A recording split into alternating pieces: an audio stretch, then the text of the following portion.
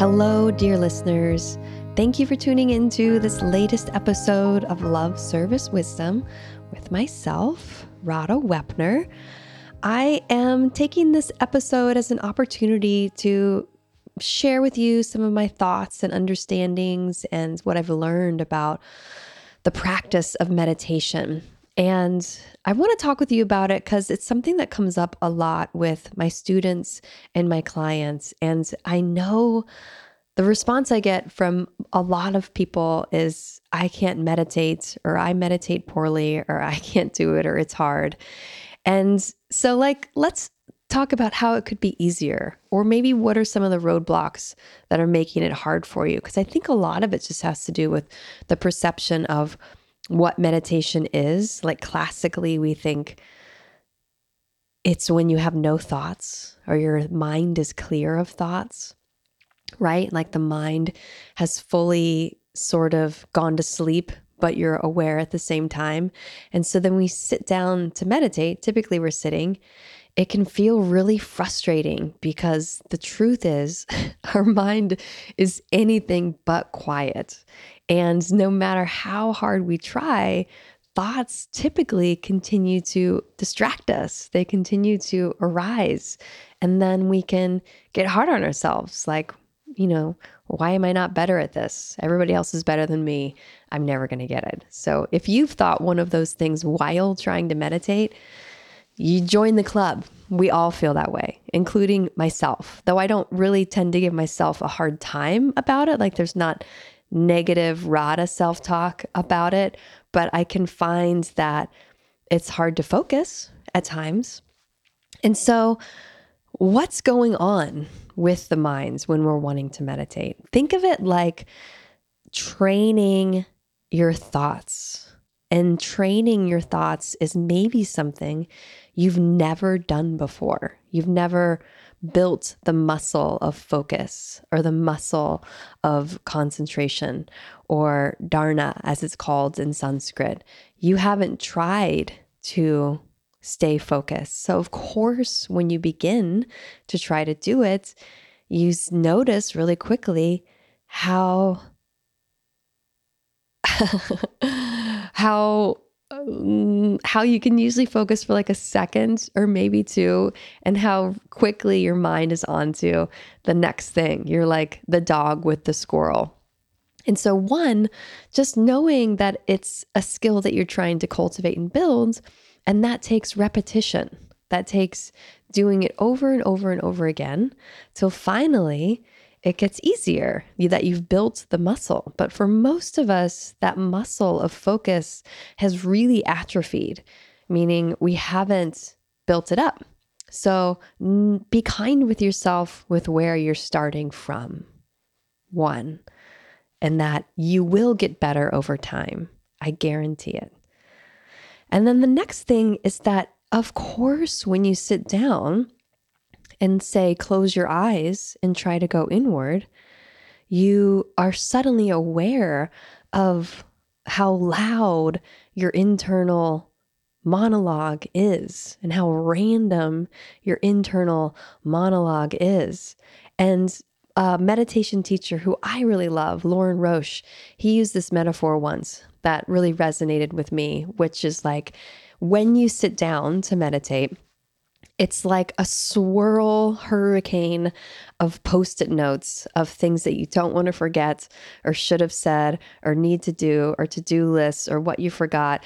And it's the mind stuff, like what's most present is just there, and you're in the tunnel hurricane of it. So if that happens for you, know that that is a phase, and that happens for all of us as soon as we sit down and start to turn inward. That what you're going to notice is how loud the thoughts are and how many different thoughts that there are. So you see it as like, oh, here's that phase of the hurricane of Post-it notes of all the distracting thoughts. Okay, I'm going to see these thoughts.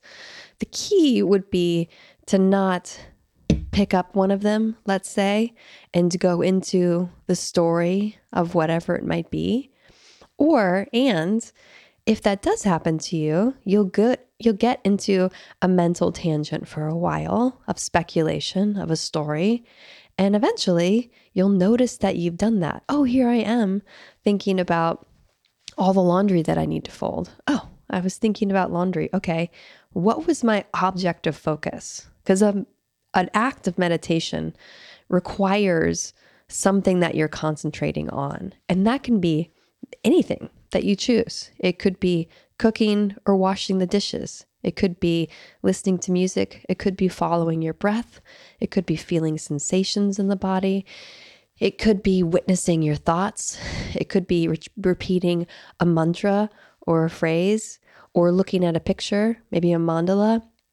So there's an object of meditation that you chose when you began the practice of meditation. You've decided that, and it could be so many things. So when you catch your mind in the story of the past or the future, wandering, oh yeah, I'm in this thought. Oh, there it is. What was my object of meditation? My breath. Okay. Inhale, exhale, inhale, exhale. And you simply go back to the object of meditation. And you do that a gazillion times. You do that over and over and over again. And that the over and over and over again, the returning to the object of focus is meditating. So every time you come back from wandering to focus, you are meditating, dear friends. That is it. The more you do it, the easier it will become, and you'll start to catch yourself quicker. Also know that some days are going to be better than others. Some days you might be emotionally drained. Some days you might be sick. Some days you might have huge things on your mind that are really distracting you. And that meditation, quote unquote, won't feel as like good or productive. And just know this is me today. I'm showing up at my cushion, perhaps, or my seats with a lot going on, and that's okay. I'm aware of what's going on in my life.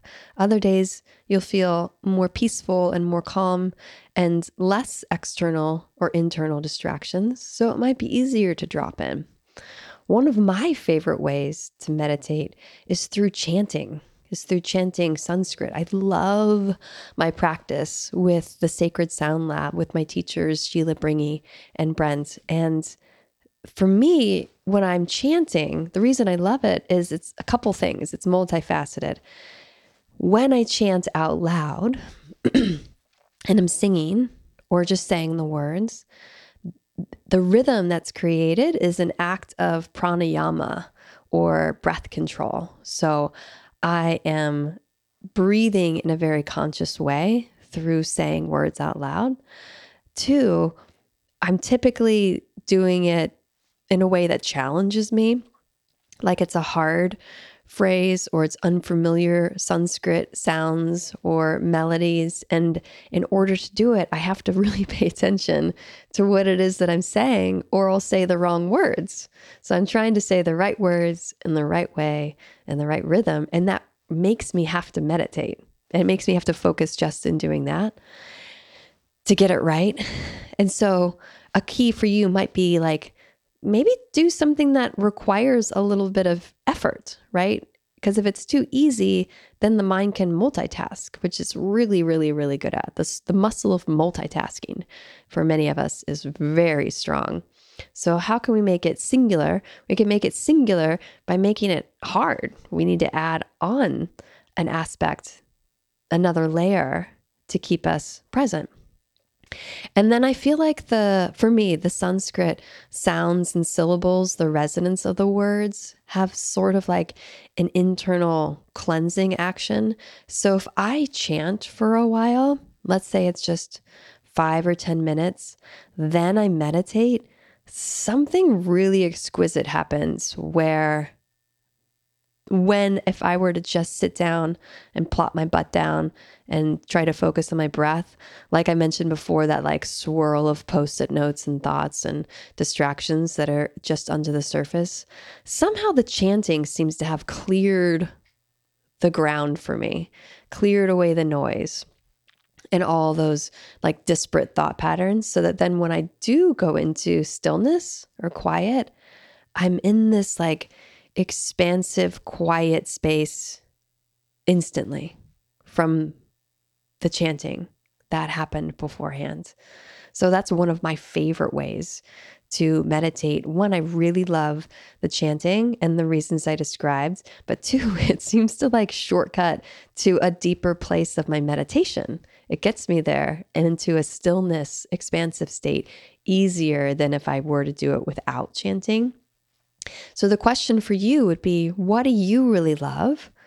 What helps you to clear away the noise and maybe like till the soil of your inner being before just going into a seated silent practice? Maybe there's something for you that can help with that. Dancing, playing music, playing sports, playing a video game, even. What gets you into a focused, open state that requires your attention? Another key aspect to meditating is basically being in the present moment. When you're in the present moment, when you're in presence, you're fully in your being of what's happening right now. And what's happening right now is true. It's true. I feel like that's a cool, interesting part of meditation. You can't argue with what is happening in the present moment. You're not making up a story about it. You're not wanting it to be something different. You're not imagining or daydreaming. It's the truth of what's happening right now. So when I'm in meditation and I'm trying to focus and feel expansive, I notice that my mind loves to tell stories about stuff. So I could think of a gazillion things and the mind will get into an idea, a conversation, again, speculation, making stuff up about what could happen, what might happen, what should have happened, what could potentially happen, the beautiful thing, the hard thing, the sad thing. And if I can see that story aspect of the mind, I'm like, none of this is even true because it's not happening right now. I'm just making stuff up. So what is true? What is happening right now? What's happening right now are the sounds that I hear. That's a gateway into presence. What's happening right now is my breath, in and out.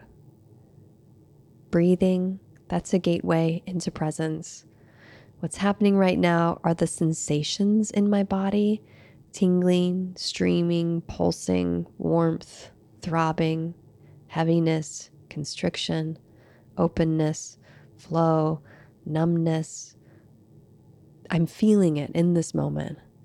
What's happening right now is my emotional state, grief, joy, boredom, sorrow, love.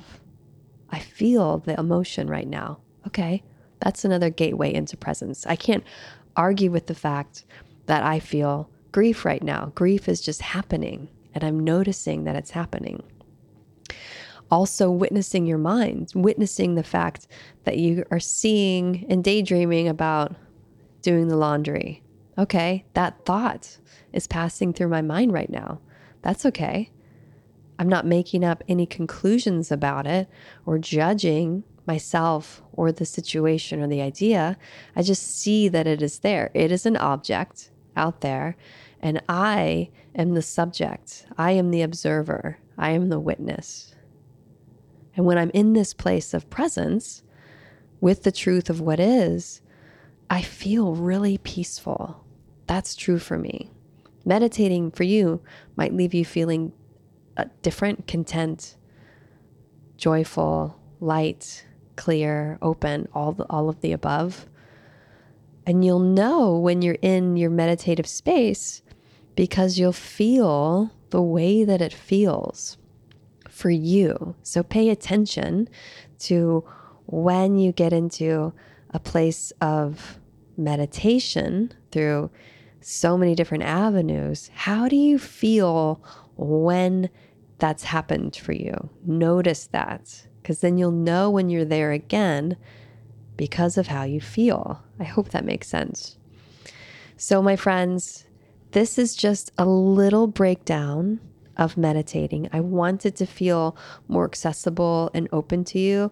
The last thing we should do is shame ourselves about being bad meditators, or use it as another way to beat ourselves up about not being good enough, and really just see it as a practice of focus, a practice of concentration, and that you're moving through layers of the mind. The first layer being the very personal layer of your ego self, of what's true and happening for you right now, what your worries are, what your desires are. That's going to be in there when you turn inward. When that settles down, you move into more of a symbolic, archetypal, collective consciousness realm of images and ideas. And then another layer of mind is the transpersonal, is the source, is the interconnection, the silence and the stillness that we all share. They're just different depths that we get to. And then when you come back out of your state of meditation, it's almost like putting on your identity again and remembering who you are and how you are in the world. And again, your desires and your dislikes.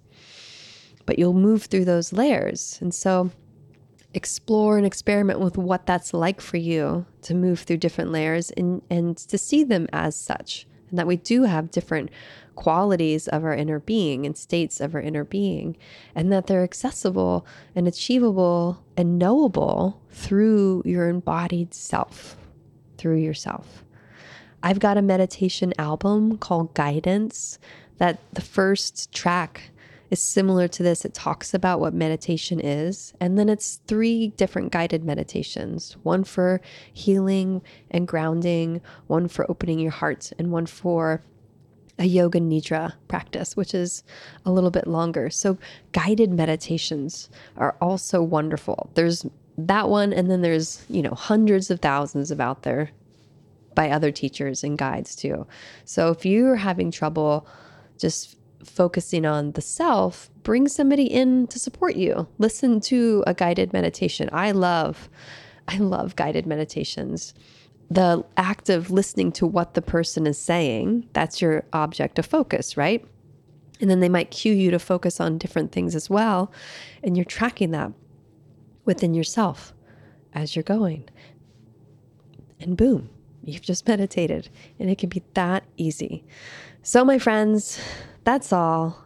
If you have any questions about meditation or would like other resources or guidance, feel free to reach out. You can send me an email, Radha, Radha, at marissawepner.com, MarisaWeppner.com. Just email me and I'm happy to chat with you about it back and forth.